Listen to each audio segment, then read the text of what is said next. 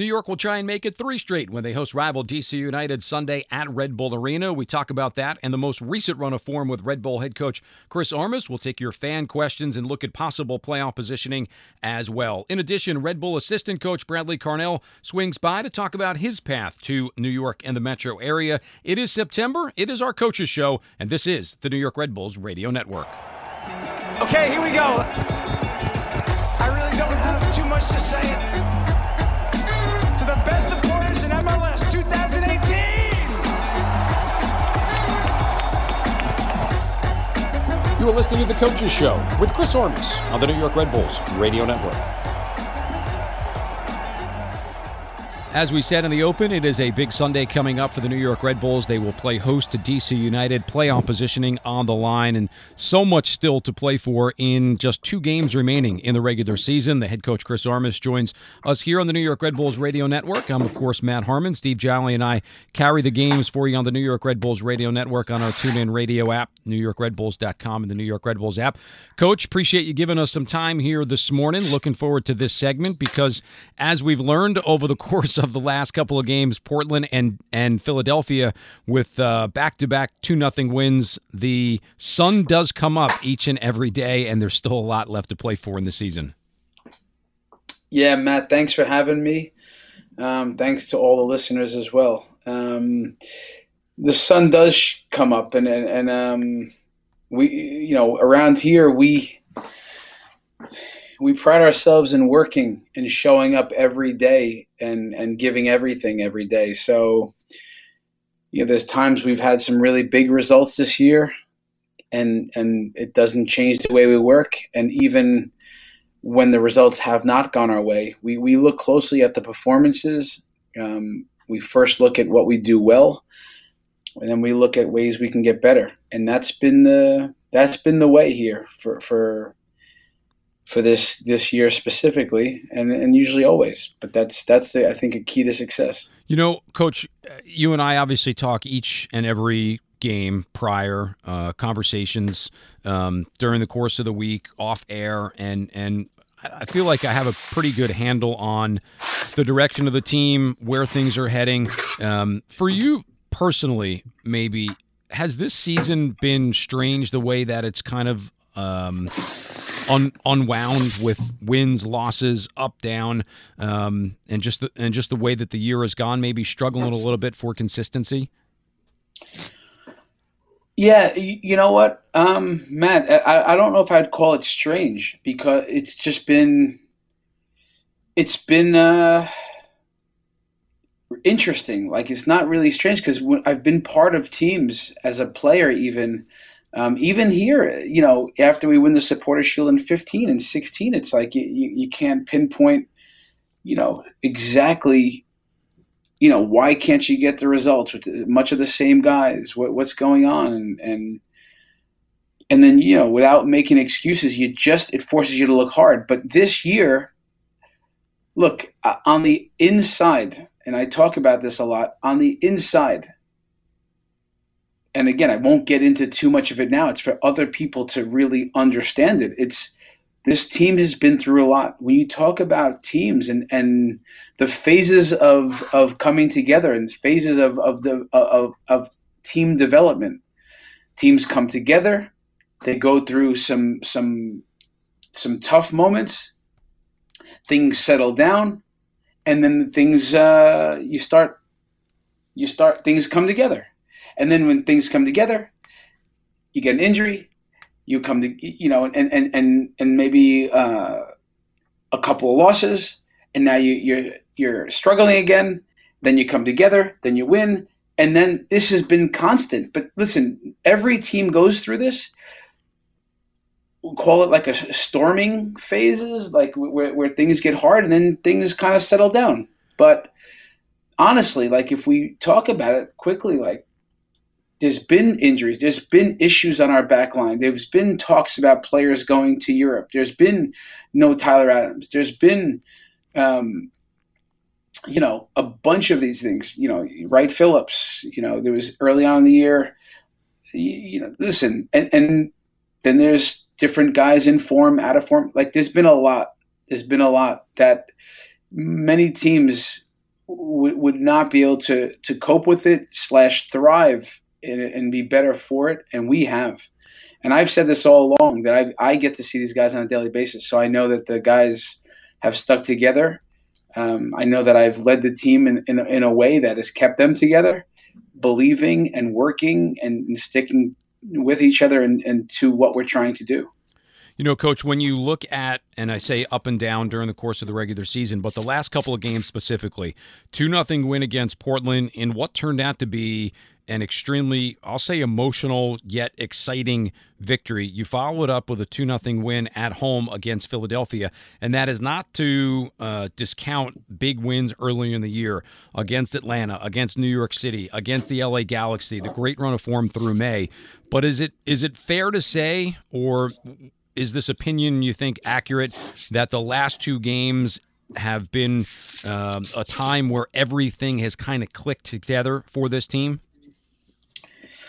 Yes, I think that's fair to say. I think the last two games really are were probably our most complete performances. Now, those games, like the Seattle game, they always can go certain ways. Like even some of the times you play your best, there's always little moments of games. But in terms of, and we've played against Philly in these last years, it's never felt that way before, where we had things in such control.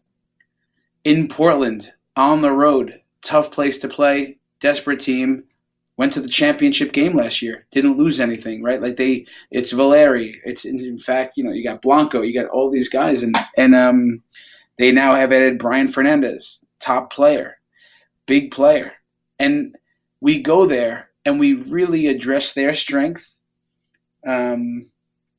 And we have felt in control, and that's just not happened. Like it hasn't just happened.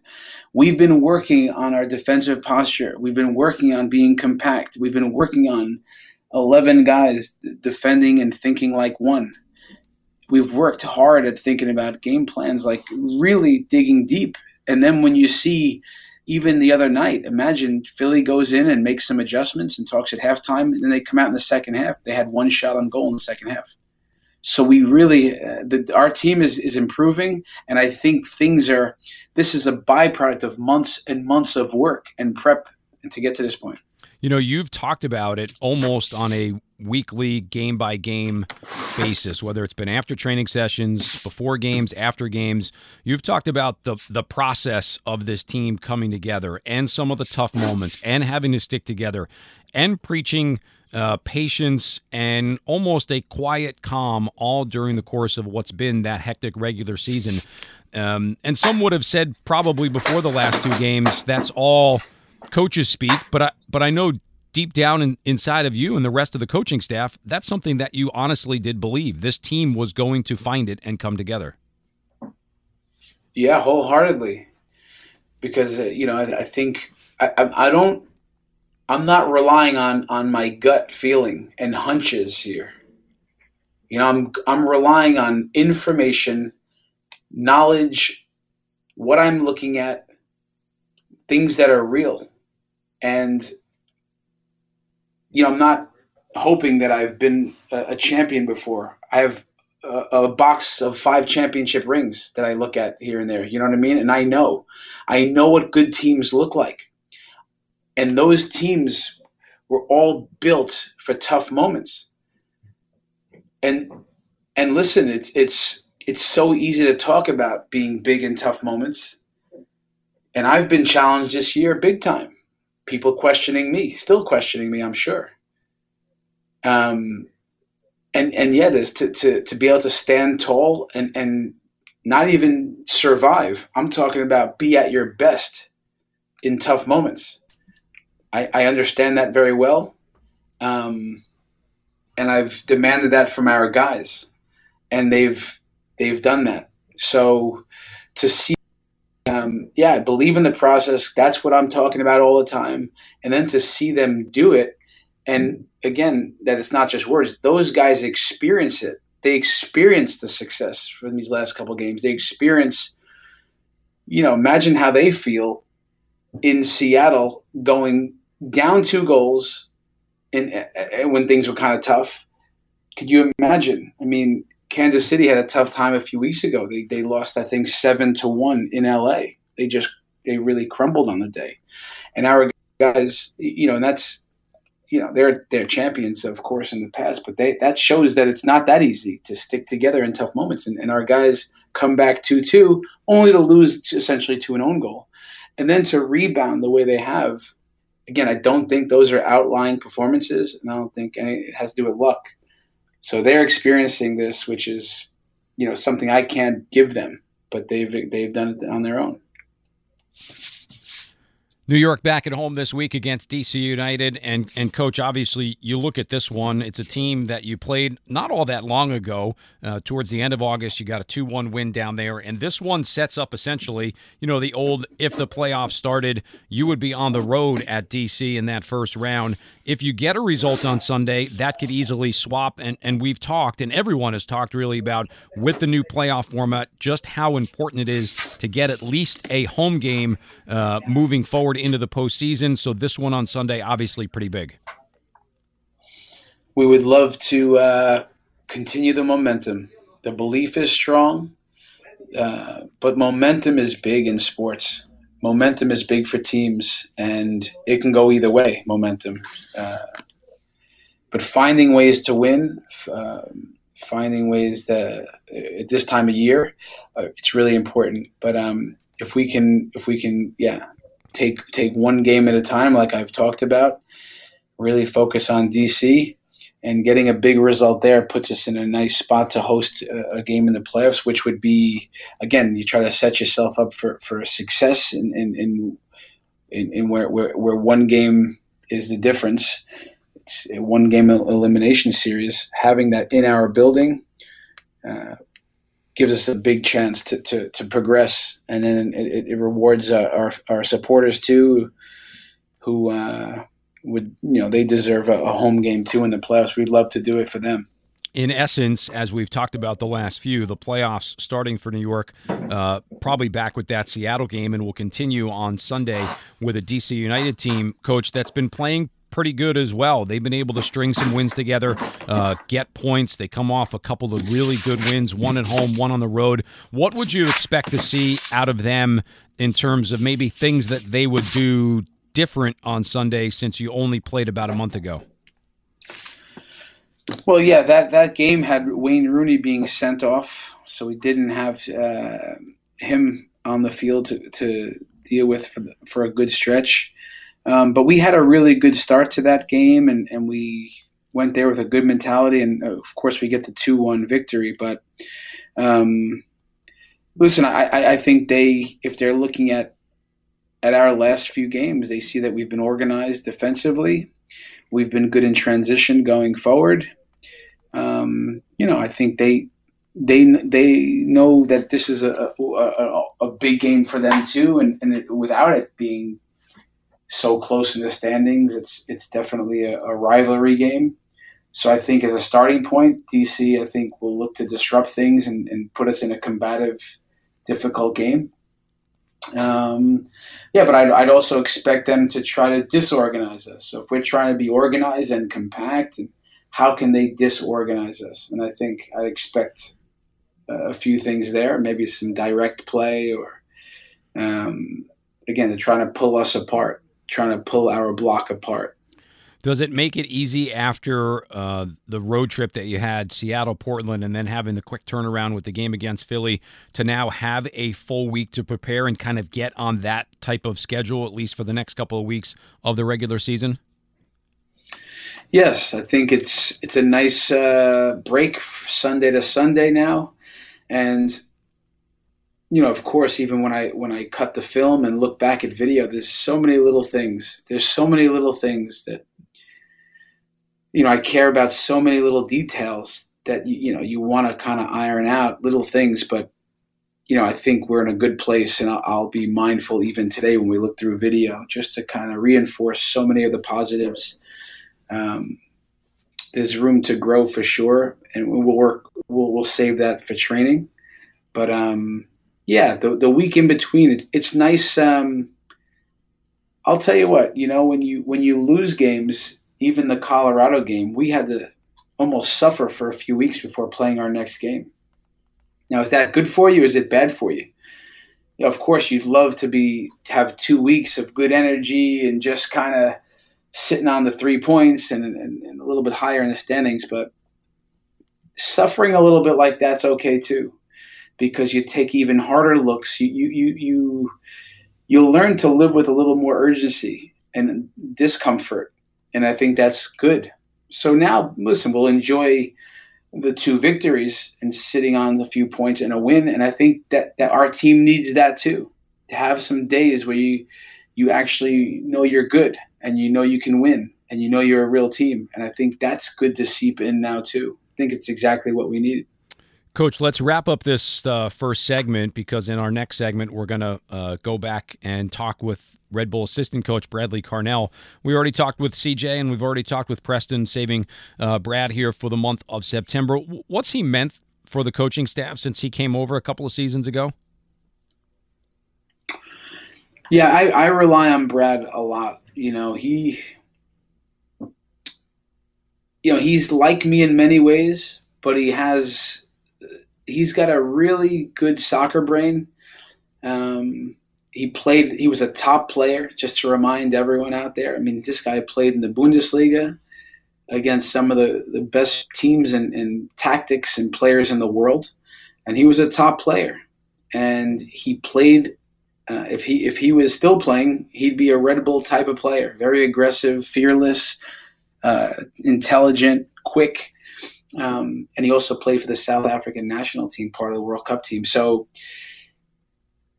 for me, I mean, I use him as a sounding board. I trust his opinion, tactically in games. I'm saying, Brad, come on, think of this, think of that. And I know he's got a really interesting way of thinking about things and seeing things.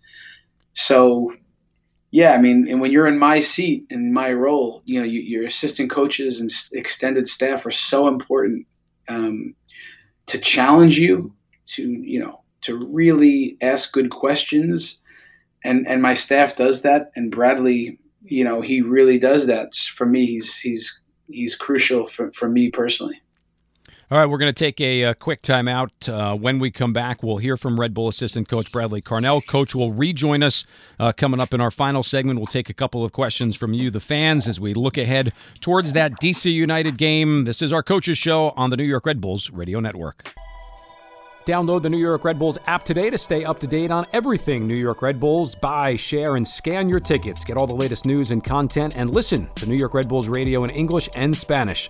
Then flip to arena mode to find concessions near your location and get real-time answers from the Red Bulls chatbot. Available now on iOS and Android, or visit NewYorkRedBulls.com for more information.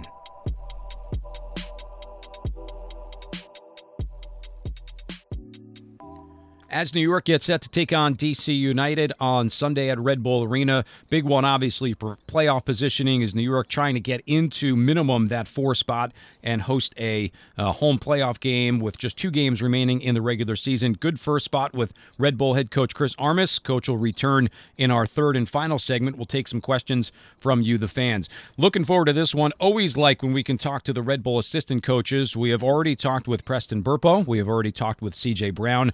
And as I welcome in Bradley Carnell, Red Bull assistant coach, I think it's fair to say, have we saved the best for last? Is that why we're doing you so late in the season in September? We're just hoping, to give the guys a real push for and a run for their money now coming into this last stretch. I mean, it's been a topsy-turvy kind of season, and obviously going back all the way to preseason, I remember saying clearly to the guys, you have a target on your back. Guys, what you achieved last season and where you ended up, other teams dream to be at, So, and you can kind of see that, the league has grown again exponentially in this year. You have a look at it, all the players that have come in and teams that are, playing out of their socks, and teams are just developing by the minute with certain roster changes. So for us, it's been a challenging year, and for sure, we coming out on top at the end. So yeah, I think a couple of teething problems early on, but the guys are really committed and sort of understanding the way how we're trying to do things at the moment. Everybody's path and road is different to getting to the point of wherever they stand right now. And as I just asked Chris before we took our first little break and before we brought you on, he talked about the relationship that the two of you had. And he said you are a fantastic soccer mind. You see the game the right way. And in a way, you are a sounding board for him to bounce things on and off the field in terms of training, in terms of games, really about everything when it comes to how to get this team ready. What would you say? Is that an accurate description of what the role of an assistant coach is supposed to be on a soccer staff? Yeah, it's interesting. Like, one of the things in Germany, even while I was playing, and you heard and coaches speak to other coaches, and they always said, like, the assistant coaches should always think, like a head coach, but act as an assistant coach. So you always know your level, you always know your role you have to play, and you still have your ideas, and bounce them around. And Chris and I used to share a room together when he was the assistant coach here, under Jesse Marsh. And we got to exchange a hell of a lot. And I just feel like part of his characteristics and his demeanor, we share very similar values, in terms of as a person and as a human being. And I think that's I think where Chris and I have such a good understanding, so it feels like I've known him for much of my whole life, even though I've just known him for now nearly going on 3 years. So we have a very good understanding, and I would say a very special relationship. And I'm glad he feels that way, because things can get in these discussions, in the boardroom meetings that we have, we all have our sort of opinions, and we like to bounce things off. And sometimes those discussions, they get intense, and it takes good people to understand where those messages are going. And I'm glad he feels that way, because I'm very humbled to be part of this organization and to be working here with the Red Bulls. So, it's a fantastic setup. Let's talk about how you became an assistant coach here with New York right at the start of the 2017 season, or right at the beginning of the 2017 season. You make the move to the United States, join the staff with Chris, with Jesse Marsh, with Preston. How did that process come to be, where you found out, hey, there's an opportunity for me in Major League Soccer in the United States and with the New York Red Bulls? Well, I think all the roots go back to like the year 2000, 2001. So much of the German sort of corporation at Red Bull, like Ralf Rangnick, and before that, one of the sporting assistant directors, Jochen Schneider, and what have you. So there were a couple of guys involved in terms of the scouting department, Wolfgang Geiger. These guys all worked at VfB Stuttgart. Okay, and that was like 1998 when I got there. So Ralf Rangnick became the head coach of Stuttgart during my time there. Jochen Schneider, like I said, assistant general manager, and Wolfgang Geiger, the scouting system. He set up the scouting system in Stuttgart. So all these guys had moved on throughout their careers, and we kind of left our ways or sort of parted ways after Stuttgart, and all went in different directions. But then we've always just been in touch, and it's always just kept a good network and a good working relationship with people, and that's what it's about, sort of, if you don't burn your bridges, and if people value what you do and who you are as a person, sometimes these things come around back to you. And that's how I felt. Stuttgart were at pre-season training camp in 2014, and Jochen Schneider was in South Africa, in Cape Town. And I kind of played liaison with Stuttgart and the link between them and what have you. So I played like liaison, travel guide, tour guide, everything you name. I helped them out for a couple of weeks in that season and in that pre-season, and kind of rekindled some of that Stuttgart sort of feeling back in the day. And when this post came available, late 2016, Jochen and Ralf Rangnick, they all sort of inquired, and we had a couple of phone calls, and that was the easy part. Now trying to get the sort of link and the buy-in from the American side and the Red Bulls over in New York, that was the tricky part. I remember Skype phone calls at 2 a.m. my time in the morning, because there's a 6-hour time difference. So that was all fun and entertaining times as well. But like I said, I'm grateful for getting the opportunity, and it's been a hell of a ride, and it's been such an enjoyable process being part of this organization, and it kind of just brought me back around to the days back in Germany. So yeah, it's been a roundabout kind of a merry-go-round. And obviously, my time in South Africa after I retired was valuable and good for me to go back home and give something back, and get my sort of, where I want to go as a person and as a coach, and got me sort of embedded into the coaching world in South Africa. And then I became curious to explore. Yeah, I'm a bit of a world traveler, and I enjoy being in different areas, different parts of the world. So yeah, no, I think it was a good step for me and the family. We really enjoyed out here. Coach, in that last answer, you mentioned being a world traveler and open to new experiences, but you also threw in there for your family as well. Was that maybe the hardest thing to have to bounce around with the kids, with your family, and then tell them, okay, not only are we moving again, but we're moving across an entire ocean and coming to the United States? So my kids were born in Germany. Okay, my wife is German, so I met Claudia, my wife, in Stuttgart. Okay, in 2003. So I was still a player at Stuttgart. So if you can imagine the trip that we went. So we went Stuttgart to Borussia Mönchengladbach. We went to Karlsruhe. We went to Hansa Rostock. So there's been a couple of trips within Germany, so a couple of moves all around Germany. And then 2010, we fly to South Africa. We play a year in South Africa, and then I retire in 2011. So, living on those two different continents, up and down, over a couple of different clubs. And then, we sort of, we're now a family. It's not just the two of us traveling. Now we have kids. So I have two girls. And in the meantime, they're 15 and 11 years old. So I mean, it sort of goes by so quickly, and I'm glad and grateful for the time in South Africa, because I never really grew up with grandparents and sort of so people to look up to like that. So I can't even remember my grandparents. I think they were all passed on before I was even born, or soon just after I was born. So I wanted to give back to my family, or to my kids, to grow up with like a granny and a granddad, so they had a good couple of years of that.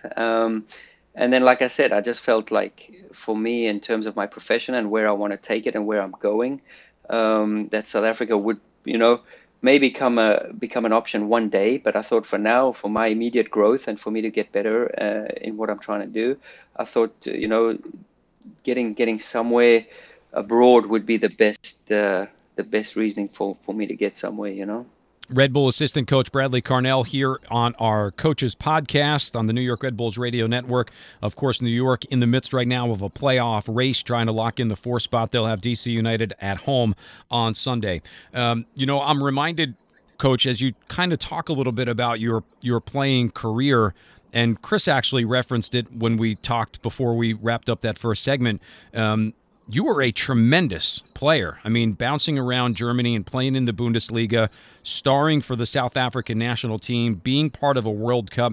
When you come to the United States and have to then integrate with a new franchise and a new group of players, did you almost have to, I won't say stake your claim, but let everybody know in a way that you were the player that you were, and you had a great career?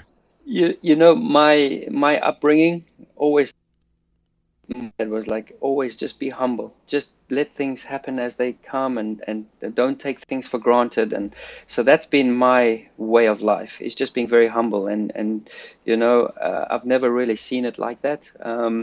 But I will admit, the first day I arrived in New York, Jesse had me on a tactical 11v11 just to fill in a spot. And I remember a ball played over the back, and BWP running through the back, and I had a massive slide tackle 2 days before a game, and sort of cleared the ball. And Brad was like, "Wow, okay, this is the new assistant coach, okay." And that was me. I just wanted to sort of set a tone for who I am, and what it means for me to be in a professional organization. And for me and my demeanor and my character, I was always a no-nonsense type of defender, and I enjoyed the love of the game and the way we play. I mean, it's in my DNA. So I'm able to coach here with passion and belief, because it's what I've unsafe, and it's become a part of my culture. So, I think that some of the guys were surprised because being in America, I mean, nobody has any clue who you are or how your travel was or what your road was.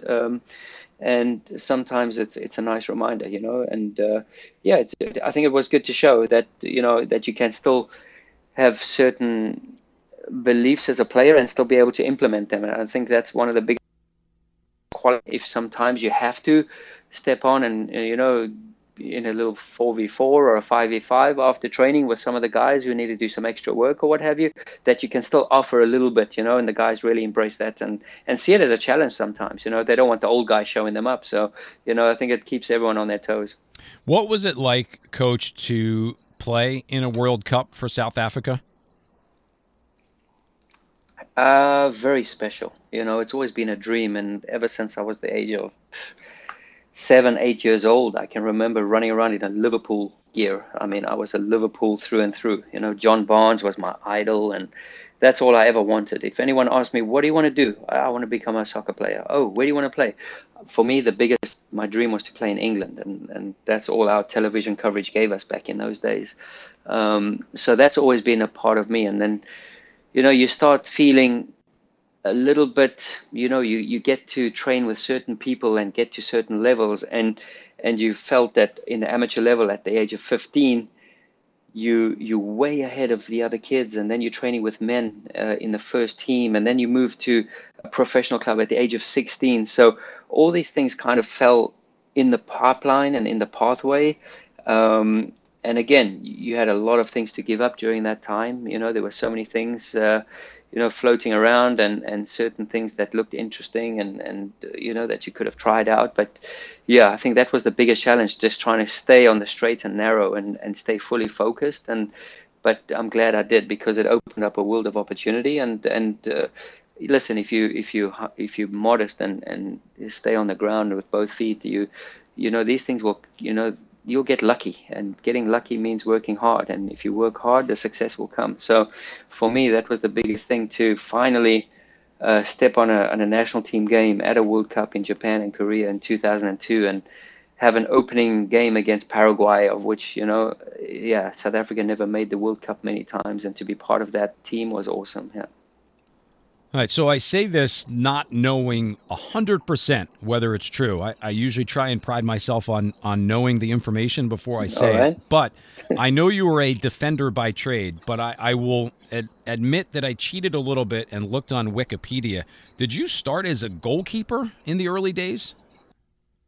No, it was my dream to be a goalkeeper. I always wanted to be a goalkeeper. In South Africa and playing in England, we used to have Gary Bailey. He was playing for Man United, and Bruce Grobbelaar. He was a Zimbabwean, which is probably, it's just north of our borders in South Africa. So, we classified him as a South African as well, and Bruce Grobbelaar was the goalkeeper for Liverpool. So while I was adoring and idolizing John Barnes playing down the left flanks, we had this guy from Africa and Zimbabwe, which is, like I said, like almost home to South Africans. He was playing for them, and he was their starting goalkeeper. So at that time, we had 2 African goalkeepers during the 80s. And I loved goalkeeping. And at our local club, I went down at the age of like 7, and I wanted to be the goalkeeper. And they said, no, we've already got a goalkeeper. And then I refused to play outfield. So then I just went back home and put on my mopey face, and I didn't play for a year. I went back the next preseason, and they said, dude, the goalkeeper spots are taken up. And I'm like, come on, man, I want to be goalkeeper. And they said no. And then that's what got me into outfield. And luckily enough, it was probably a wise decision by those coaches to put me outfield and for me to just accept that fact that I'm not going to be a goalkeeper. You talked earlier about Major League Soccer, which continues to get bigger, and its footprint continues to cover more of the United States. Coming here to the U.S., or maybe even as a player, when you were in the Bundesliga, when you were in South Africa, what was your impression of Major League Soccer then as compared to what your impression of Major League Soccer is now? Well, then, there were still those funny penalty goals, from 35 yards out or something. I don't know if you remember those. The shootout, yeah. I remember those. I remember 94, is that correct? Yep. I think the World Cup 94. 94 was the World Cup here, yep. Yeah, I remember that. I remember buying my nephew a World Cup because I was in and around that time, I was with the U23s. We took a trip here to America. We played against the U23 national team at Richmond, Virginia.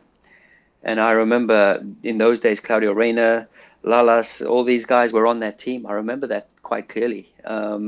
So that was a little impression of the league and of the quality and the level of American football. I obviously know now American soccer. I know now there's a lot of different rules that I've become accustomed to. So even back then, like homegrown and waivers and protected and all of these type of expansions. And so there's all these different types of words and terminologies and rules that I've the last 2.5, 3 years. So, and it all makes sense to me now because I know it's a part of the culture and it's a part of life here. So, but back then we didn't really know it. And, the league was looked down upon probably back in those days because it wasn't really publicized as much. And and if you have a look at now, like how much interest the league has drawn and personal investment by people and clubs and companies, and there's a lot happening in the league of which I think we're all grateful for because every positive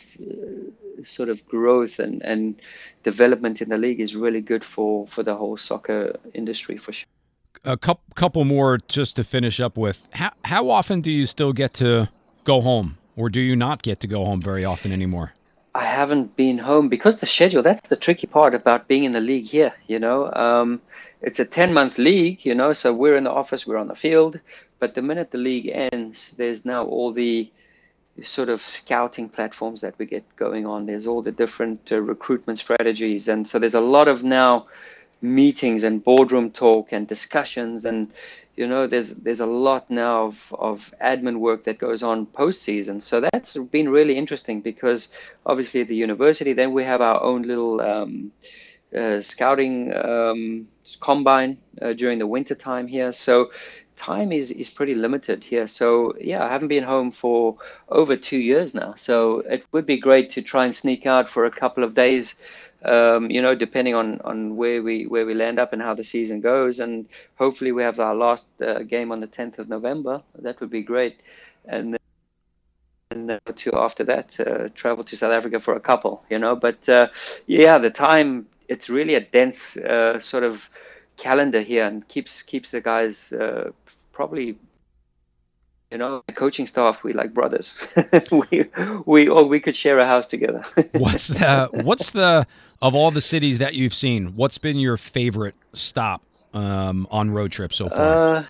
Soccer wise, or just enjoyment, pleasure wise? Enjoyment, pleasure wise. Listen, I think obviously the LA trips have been good. I've been to now the Galaxy and the FC over the last 2 years, and I have a very good feeling about Los Angeles. I think we have a town in South Africa called Durban. I think weather-wise, everything. It has a feel to sort of like Cape Town, Durban vibe. That's the feel I get there.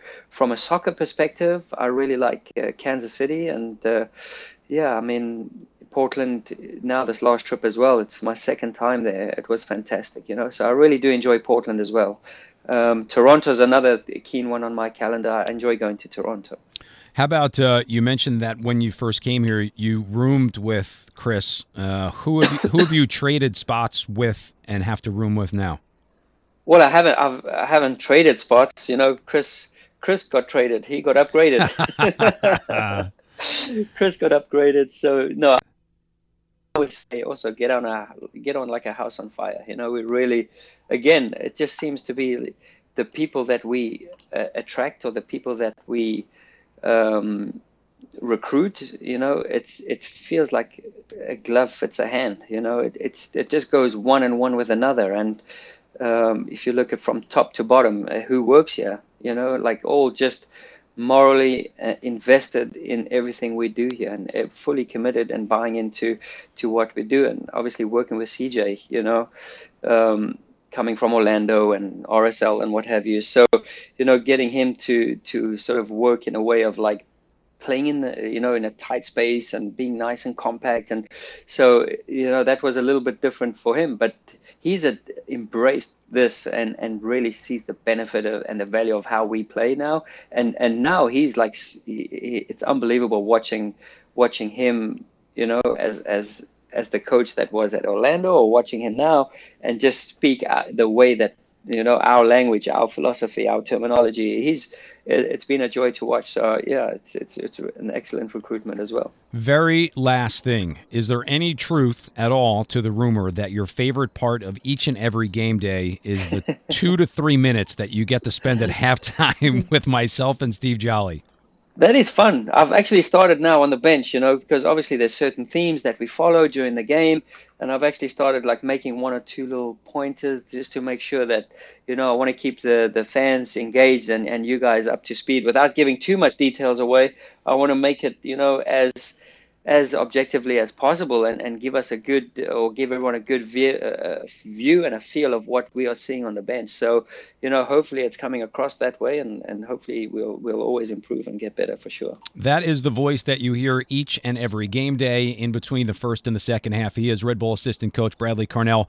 Coach, really enjoyed this spot. Appreciate you giving us some time here this morning, and look forward to seeing you over the weekend. Matt, it's been a pleasure. Thanks very much for having me. Red Bull assistant coach Bradley Carnell. We take a quick timeout. When we come back, we've got fan questions, and back in the chair is Red Bull head coach Chris Armas. This is our Coaches Show on the New York Red Bulls Radio Network.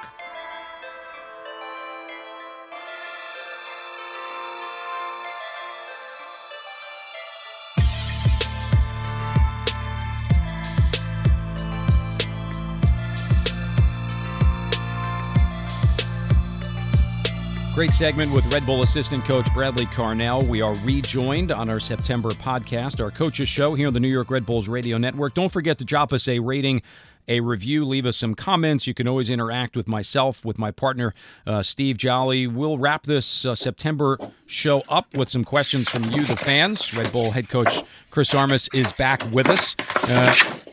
Coach, we'll get into this right now, and I'll throw you a few questions from some of the fans. This one from Thierry Got Wings, TGW. What do you think has made the team click better in recent matches compared to some poor run of form earlier on? I think it's a good question. I would say that I've seen a few of the leaders of the team, especially on the back line, Aaron Long, Tim Parker, Kamara Lawrence, Luis Robles. I've seen those guys almost say, like, enough is enough. No more easy goals. No more of this 2 goals a game, 4 goals, 3 leaking goals. And their commitment to team defending, I think, has changed. And I think we all know that in the last few years, we've been so good because of our center backs and our back line. And we saw that the one year Aurelian Collin came, he changed the what it looked like back there. Last year was Tim Parker. And when the center backs are clear, it just becomes the starting point of a really secure team. So every time a team has a situation or something dangerous, those guys are there to put out the fire.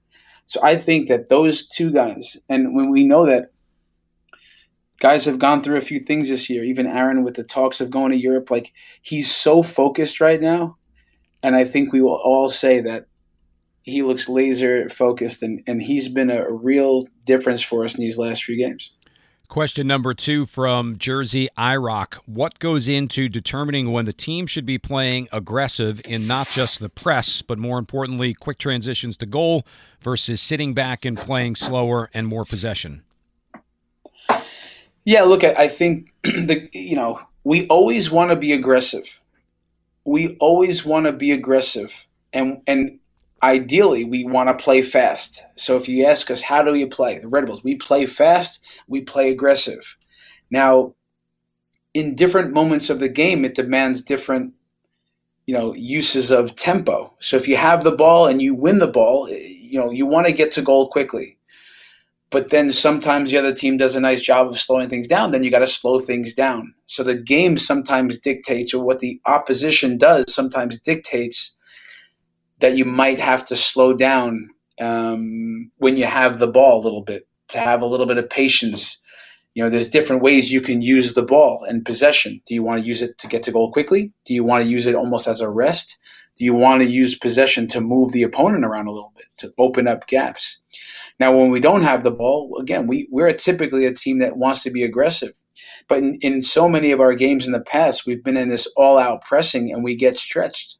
And all of a sudden, we're leaving a lot of space behind us, and there's a lot of room for transition moments going the other way. But even if we sit back a little bit, the idea is never to just be passive, just sit back.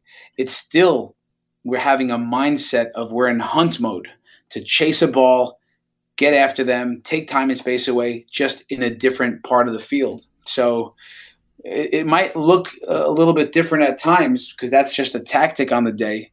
But our mindset always, always, always is to be aggressive.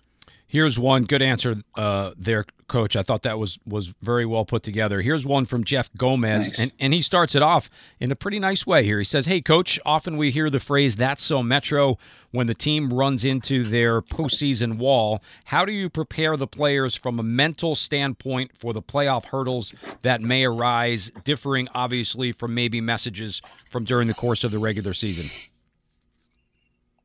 Listen, since I've been in charge here, I've talked about winning, and I show up every day with a winning approach to the day, a winning approach to video sessions, a winning approach to life, showing what winning looks like, talking about what winning looks like, acting like a winner, and that oftentimes is when things get tough too.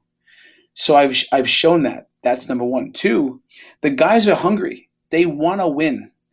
And we don't ever talk about the past that way. Like, yeah, so that's so Metro. Yeah, I mean, I understand that people want to win for sure. We all want to win. And not all of us has been here as long as a lot of the fans and supporters. So they really have been through some tough times here. So, but we don't harp on that. We don't go back to negativity. We don't go back to what's in the past or falling short. We focus on what we can control, which is the details, the tiniest details that can get you over the hurdles. Attention to detail on set pieces, not fouling around the box, final plays, all the little things, the 100 little things that are at the top of the pyramid.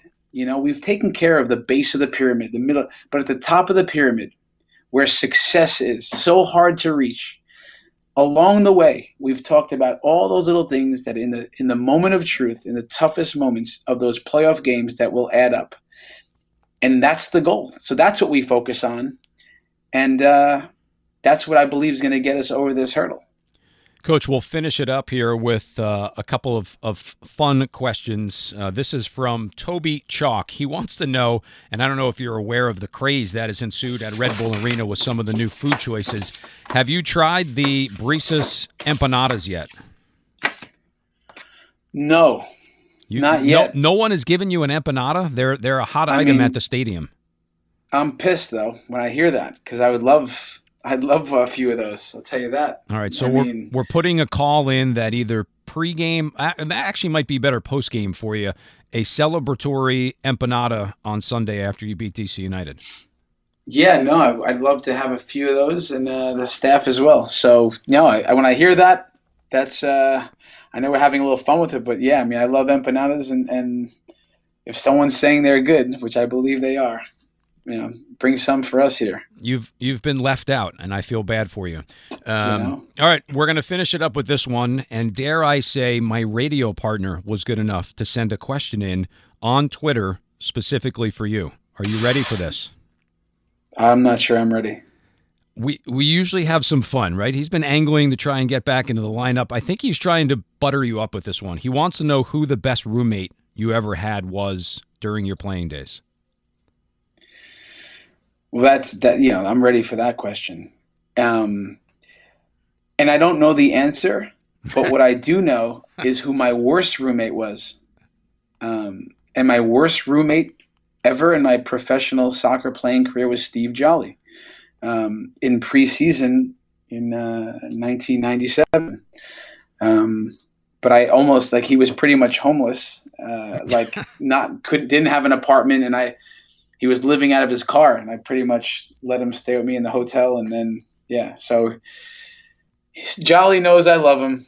He's very needy. He's very needy. And, I'd say that he has to be one of the best roommates for sure. Coach, that will be a bond that you and I will have, having to deal with Steve Jolly on a pretty regular basis. Incredible. Appreciate you, as always, taking some of the fan questions and for giving us some time here. I know it's always busy as you get ready for what should be a great, fun atmosphere and an exciting game come Sunday. Enjoy the rest of the week. Look forward to seeing you guys over the course of the weekend.